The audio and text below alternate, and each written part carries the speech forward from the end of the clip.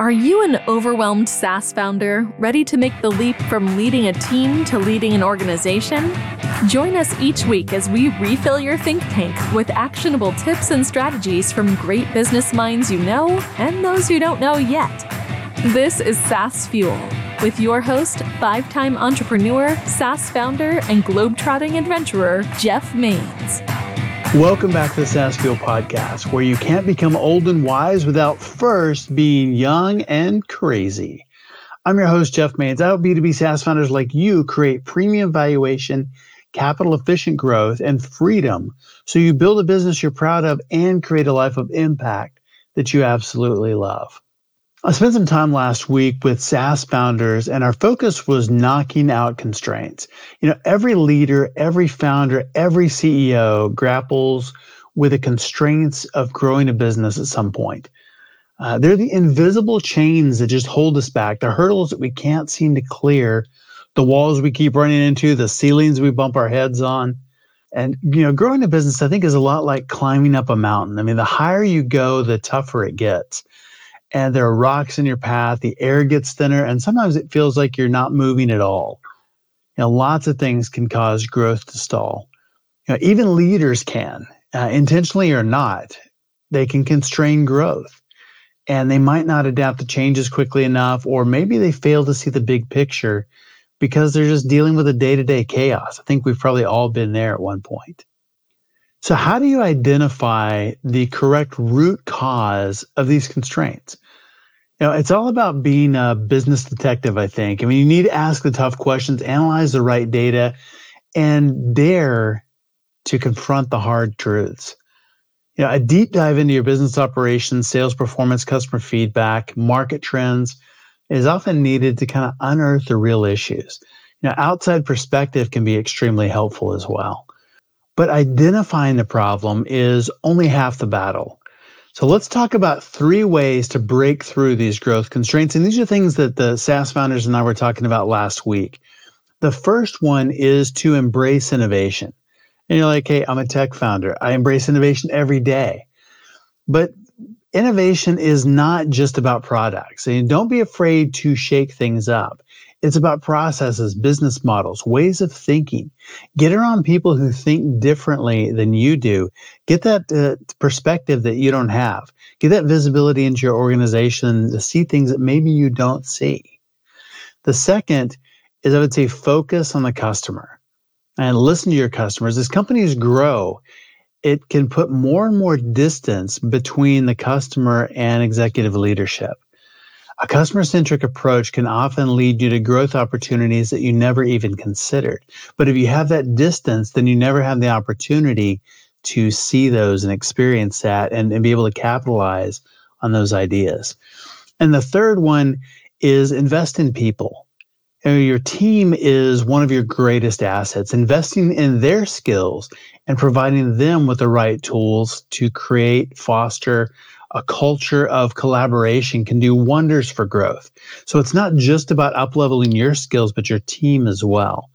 And that culture of collaboration, too many times I've seen misalignment, or it's an us versus them mentality. And that will absolutely crush the growth curve every time.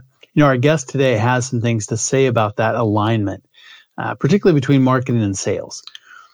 But I talk a lot about growth as a journey. It's not a destination. It's about learning, adapting, and finding ways to keep moving forward one step at a time. I mean, after all, the view from the top of the mountain is worth every challenge you face during the climb. So let's scale those business peaks together.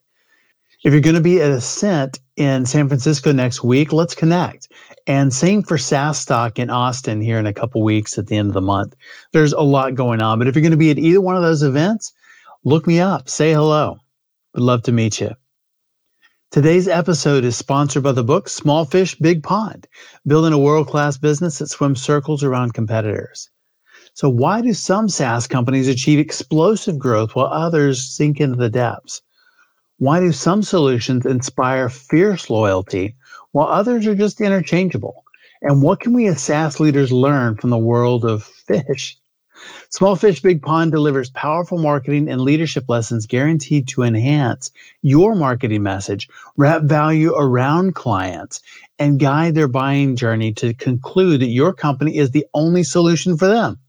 It includes step-by-step frameworks and time-tested growth tools to attract ideal clients, convert them, and transform them into brand ambassadors for you. So pick up the book, ebook, or audio today at smallfishbigpond.com or your favorite book source, wherever that may be. Our founder guest on Tuesday was Brandon Metcalf, multi-time founder, investor, and advisor, founder and CEO of Place Technology. It's a solution built for SaaS companies, uniting subscription management, RevOps, and billing with financial forecasting, cash management, and business analytics. Great conversation with Brandon, and his insight is fantastic because he's done this multiple times. On our expert series a week ago, we had Sam Lukajanan. He is CEO and founder of OneScreen.ai. It's a marketplace provider for buying and selling of out-of-home advertising. So imagine being able to track and attribute mass marketing just like we do digital. It is amazing, amazing stuff. If you missed either one of those episodes, go back and give them a listen. My guest today is Ryan Ruud, founder and CEO of Lake One. They're a HubSpot solutions provider and B2B growth firm. Lake One teams up with B2B brands like you and me to build and optimize revenue systems by developing laser-focused strategies to reach their buyers, implementing sales and marketing aligned tech stacks, and adding an extra set of heads to get the work done. So heads, not hands, right?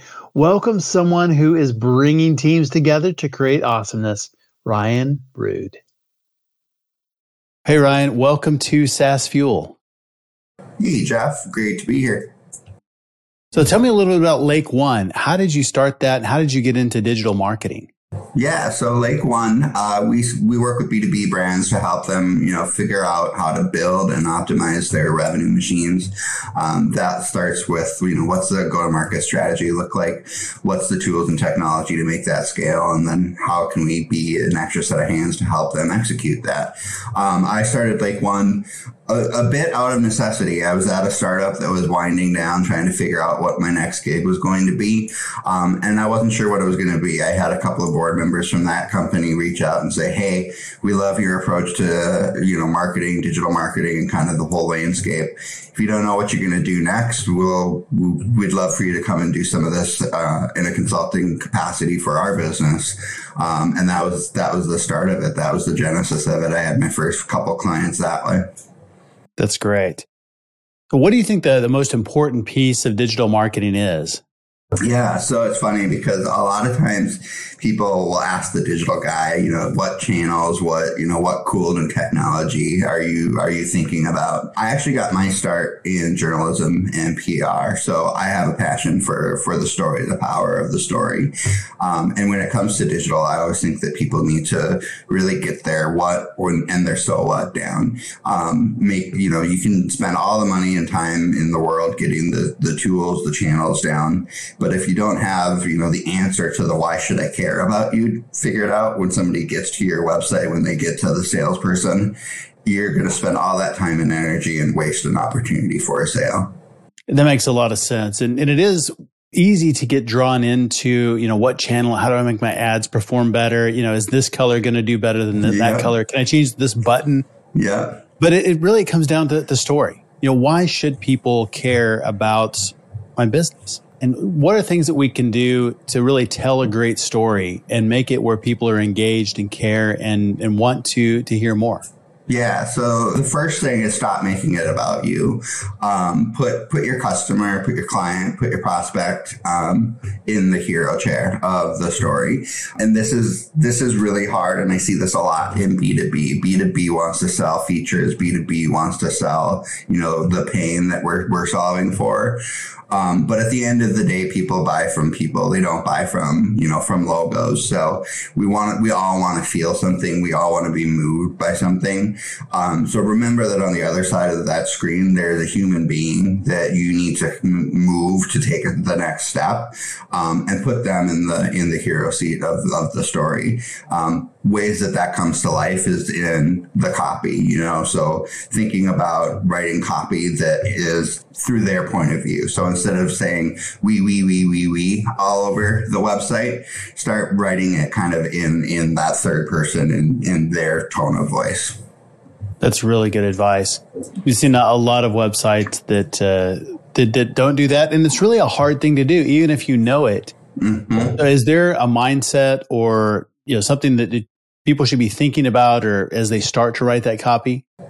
Yeah, and it is really hard. We do it ourselves at our company. The way that I force ourselves out of it is I get outside help. I mean, we're still a digital firm, so I'm not bashful of saying we need outside help to get this positioning right and to get these things right. Oftentimes that turns to having somebody talk to our customers to explain in their own words what it is that they like about us, what it is that brought them to us, what it was that we've done to help move their business forward, and taking that, plain English, plain language, and using that as the copy that we use. Interesting case in point, things like some of the language that we've learned to kind of embrace and adapt in our business is this notion of like being an embedded partner. That came directly from our clients. We didn't build that language up. That was actually direct feedback from clients that they perceived us as an embedded partner and that's what they were looking for. And that just kind of became part of the vernacular that we use. That's really smart in listening to them. Well, following this path of making them the hero, it seems like, in the consumer side that maybe is a little bit more clear, but B2B, how do we do that? How do we make the end client the hero of the story? Yeah. And it's funny too, because B2B is always kind of perceived as this, dry, kind of boring, world where you're a manufacturing client and you make widgets. How do you create great content and tell great stories? The best way to describe it is to flip the script upside down. So again, let's just take a manufacturing client, for example. So we work with a manufacturing client here in Minnesota that produces, the chemical manufacturer that produces materials for the telecom and utilities industry. And one of the products that they manufacture is a kind of like a foam that you inject in a wood utility pole. And this foam is really popular in the southern United States where there's a lot of woodpeckers. And these woodpeckers peck holes in the utility poles. And historically, the only way to solve this would be take down a utility pole, put up a new one when there was so much damage done, which is an enormous amount of work for utility companies because you have to take lines down, run new lines. So this foam, you inject it into the pole, it expands and it hardens just like wood. So you can tell the story of the product. Okay, it's a foam that expands and hardens just like wood. Or you can tell the story of all of the other things it does and the people that it impacts, where all of a sudden now you're not taking down lines, you're not putting, the grid down for a while, you're not affecting people's day to day because of, the energy being stopped. Like there's so many different ways to kind of create a very interesting story. And you can also create a really interesting villain in this story, a woodpecker, and it becomes much more compelling. Whereas at the beginning, you're just selling a product of foam that hardens and is, hardens like wood. You suddenly start telling a story that puts people in the center of it, and it's kind of more interesting and compelling. And that makes sense. And it allows somebody to put themselves in that place, because what's really interesting is that actually happened recently. Last month, we had new utility poles put up. We have lots of woodpeckers. And so the internet was down for the majority of a day, because the grid is down, and we knew it was coming, but that doesn't make it any better. So it's one of those things you can relate to, and you go, I get that. Yeah. And so I think you're right. When we tell a story that engages that way, it makes the end client, the prospect, say, yeah, that's right. Or me too. Because they've experienced that. Yeah. Yeah. So we're drawing them in. Yeah. So how do we empower them with story? So how do we really kind of put them in the driver's seat? Yeah, that's where now my day-to-day, the digital side starts to come in, is you start to think about all the different ways that story comes to life, right? So right now, I just kind of told you the story off the cuff, but then you start to figure out how do we take that story and create that story and put it out. That's where channel starts to come into play. So right now, things like short form episodic video content is huge. And this is where then we start having conversations again with, B2B players that are saying, if you say TikTok, I'm going to scream, because that's not at all what we want to be doing. But the reality is, like, the majority of content that's getting consumed right now is TikTok style short form video content. And when you see all of the major players, Google, Facebook, YouTube, I mean, all of them are moving towards being competitive with that style of content to be consumed. You have YouTube Shorts, you have Facebook Stories, Instagram Reels, all of them are going towards that. And there's an opportunity to think about that exact same story that I just told you about of, the villainous woodpecker pecking away at a utility pole and this foam. Like, you can start to piece together a way that the story comes to life in kind of a fun, interesting sort of way that gets told in 90 seconds and can be consumed and be shared by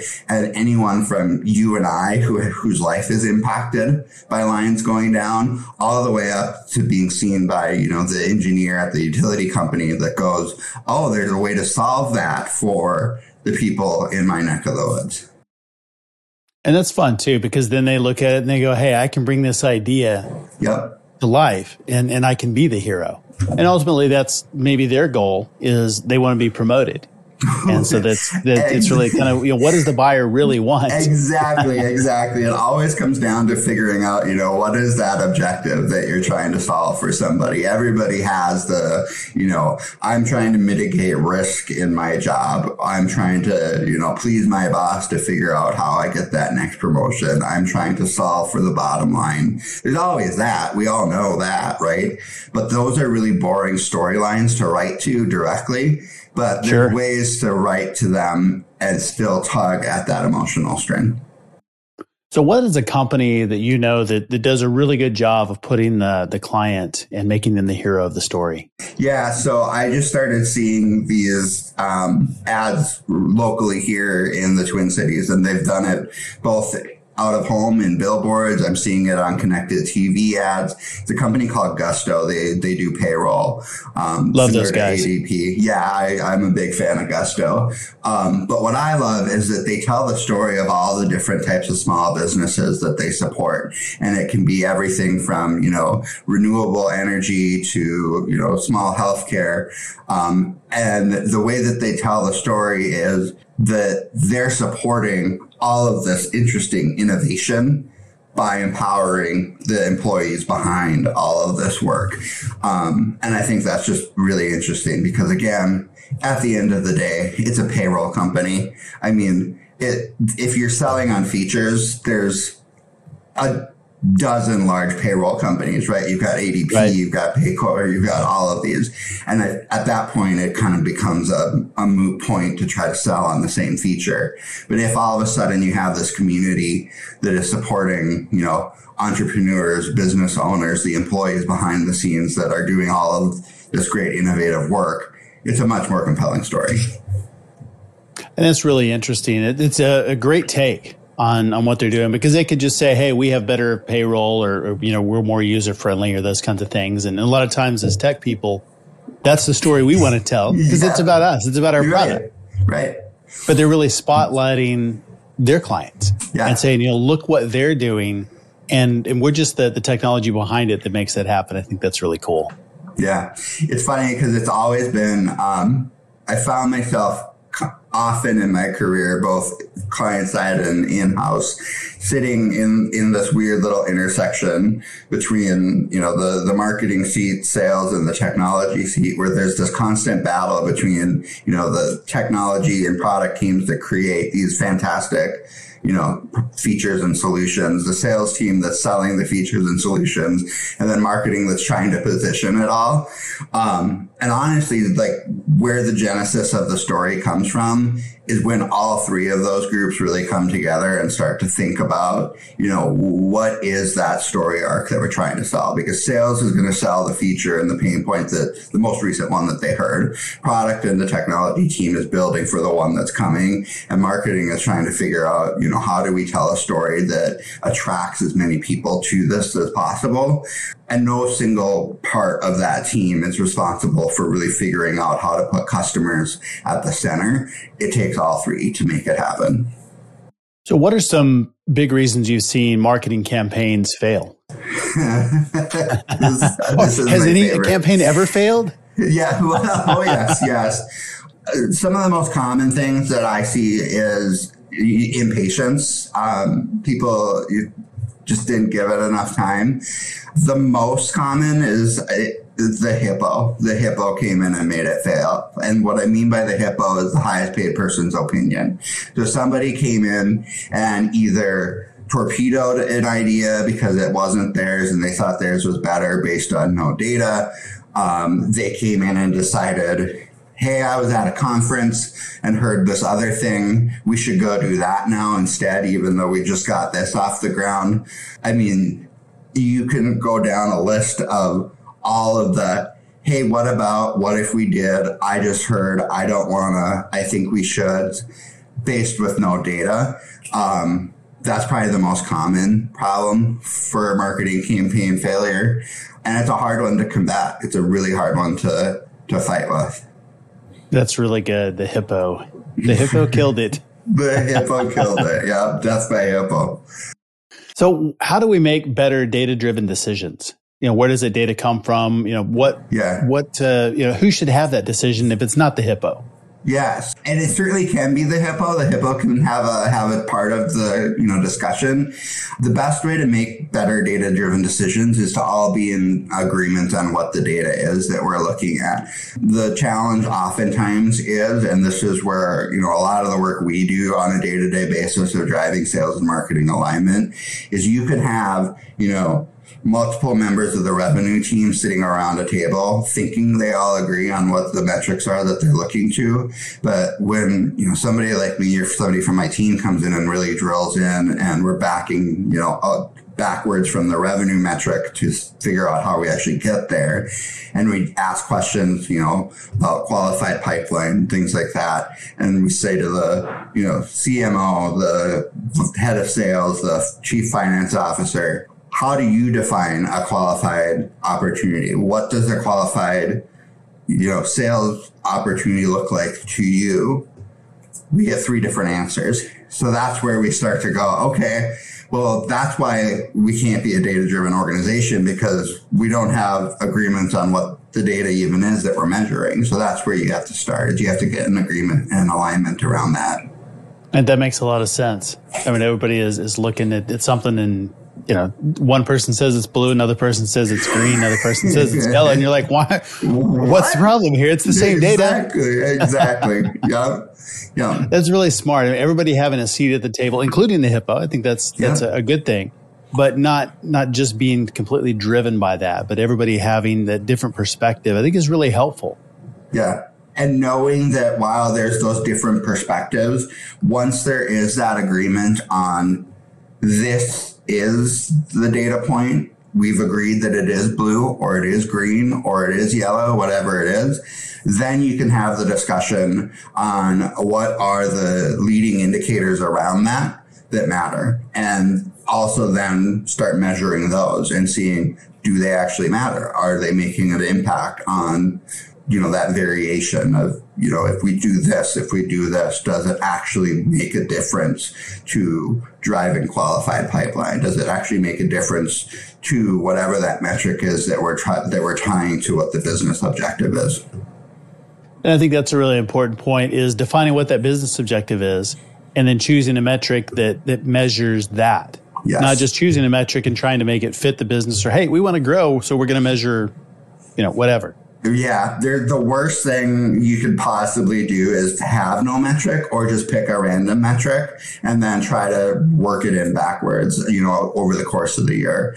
And a lot of times we'll have clients that come to us and we'll be, having this conversation with them of saying, what are your goals? What are you trying to measure?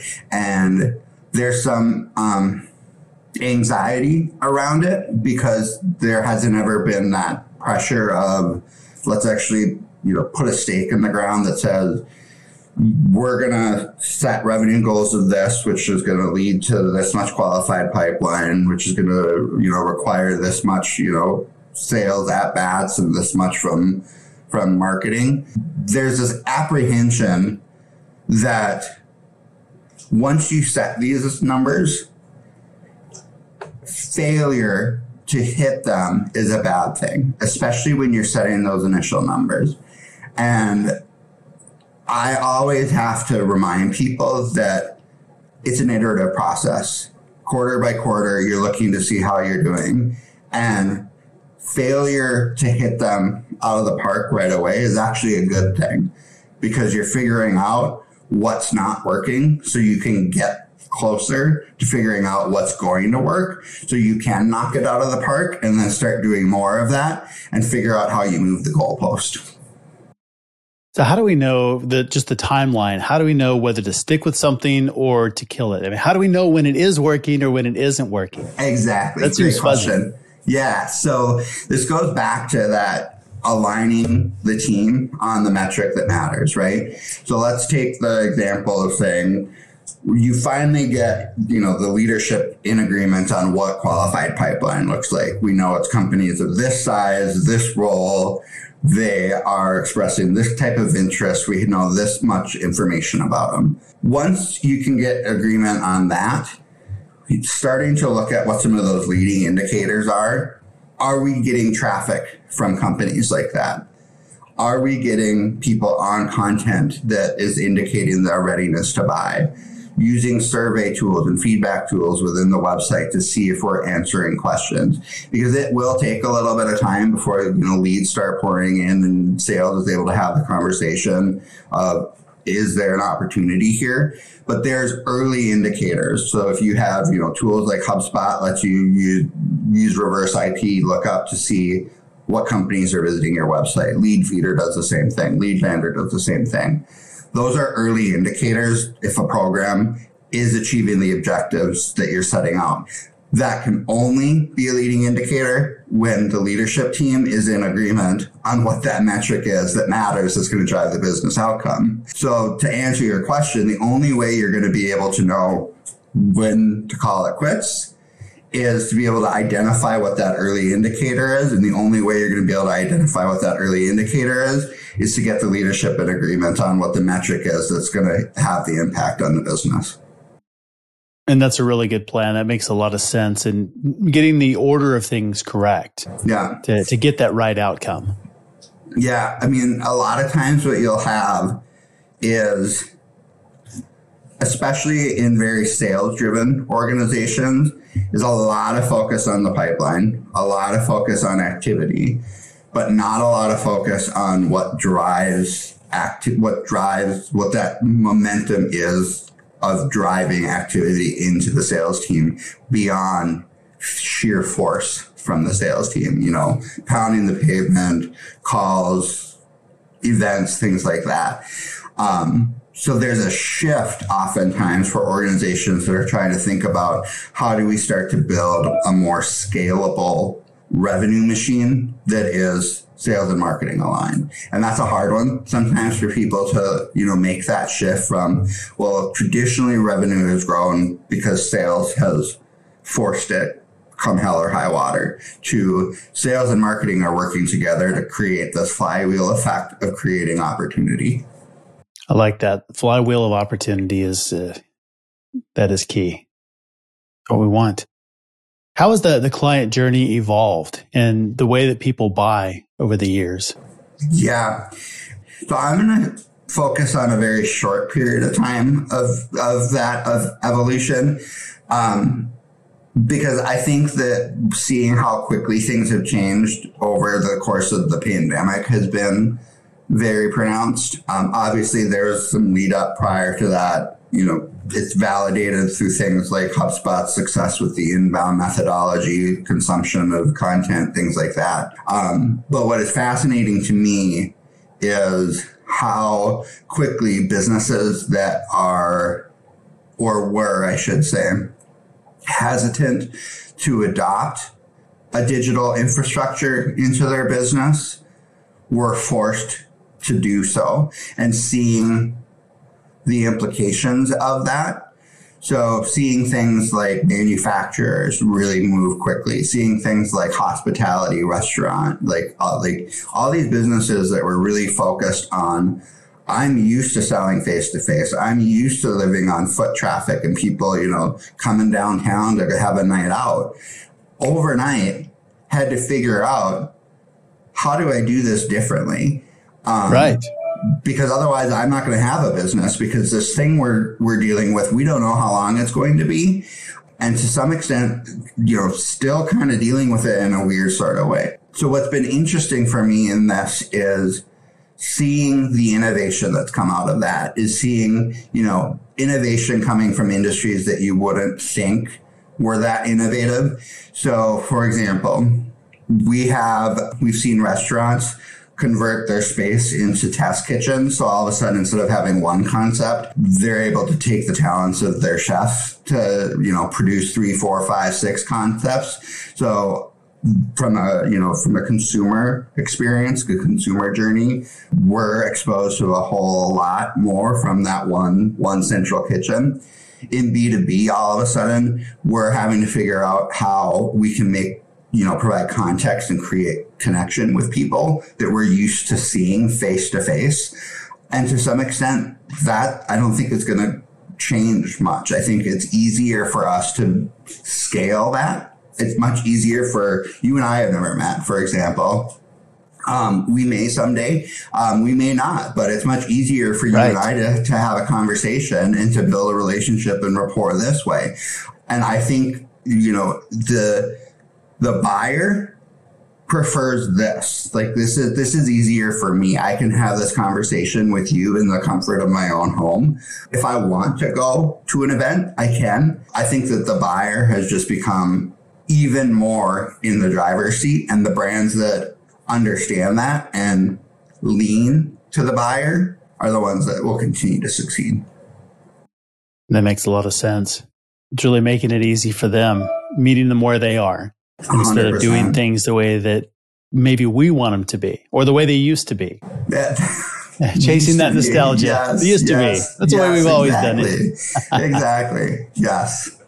Well, where can people find out more about you and about Lake One online? Yeah, so you can check us out at lakeonedigital.com. I'm on LinkedIn as well. And I'm very active on LinkedIn. So definitely, connect with me there, and happy to have a conversation. Fantastic. I've really enjoyed our conversation today, Ryan. Thanks, Jeff. Thanks for being on SaaS Fuel. Thanks for having me. Thanks again, Ryan, for coming on the show and sharing your great insights and your journey. You can learn more about Ryan at lakeonedigital.com.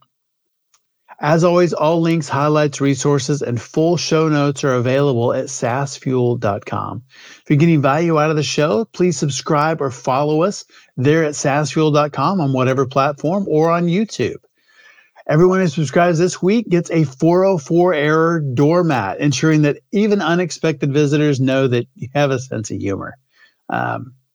If you can't find it, I guess there's a 404 error doormat not found.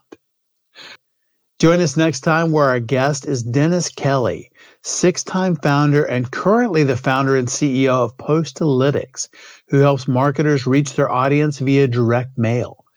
Is direct mail a viable channel in today's market? We'll come back next week and check it out. And a week from today on our SaaS Fuel Expert Series, we have a brand expert, Bobby Gillespie. Bobby G. Bobby G is a founder of Proper Design. They don't just build cool brands, they create full-on brand strategy and marketing that resonates. It's a great conversation. He is an amazing character. So I will see you next time. And until then, as always, enjoy the journey. Thanks for listening to SaaS Fuel. Full show notes for each episode, which includes a summary, key takeaways, quotes, and any resources mentioned, are available at saasfuel.com. Be sure to follow and subscribe wherever you listen to podcasts. And if you're enjoying the content and getting value from these episodes, please leave us a rating and review at ratethispodcast.com/saasfuel. We'll be sure to read these out on future episodes. Let's go!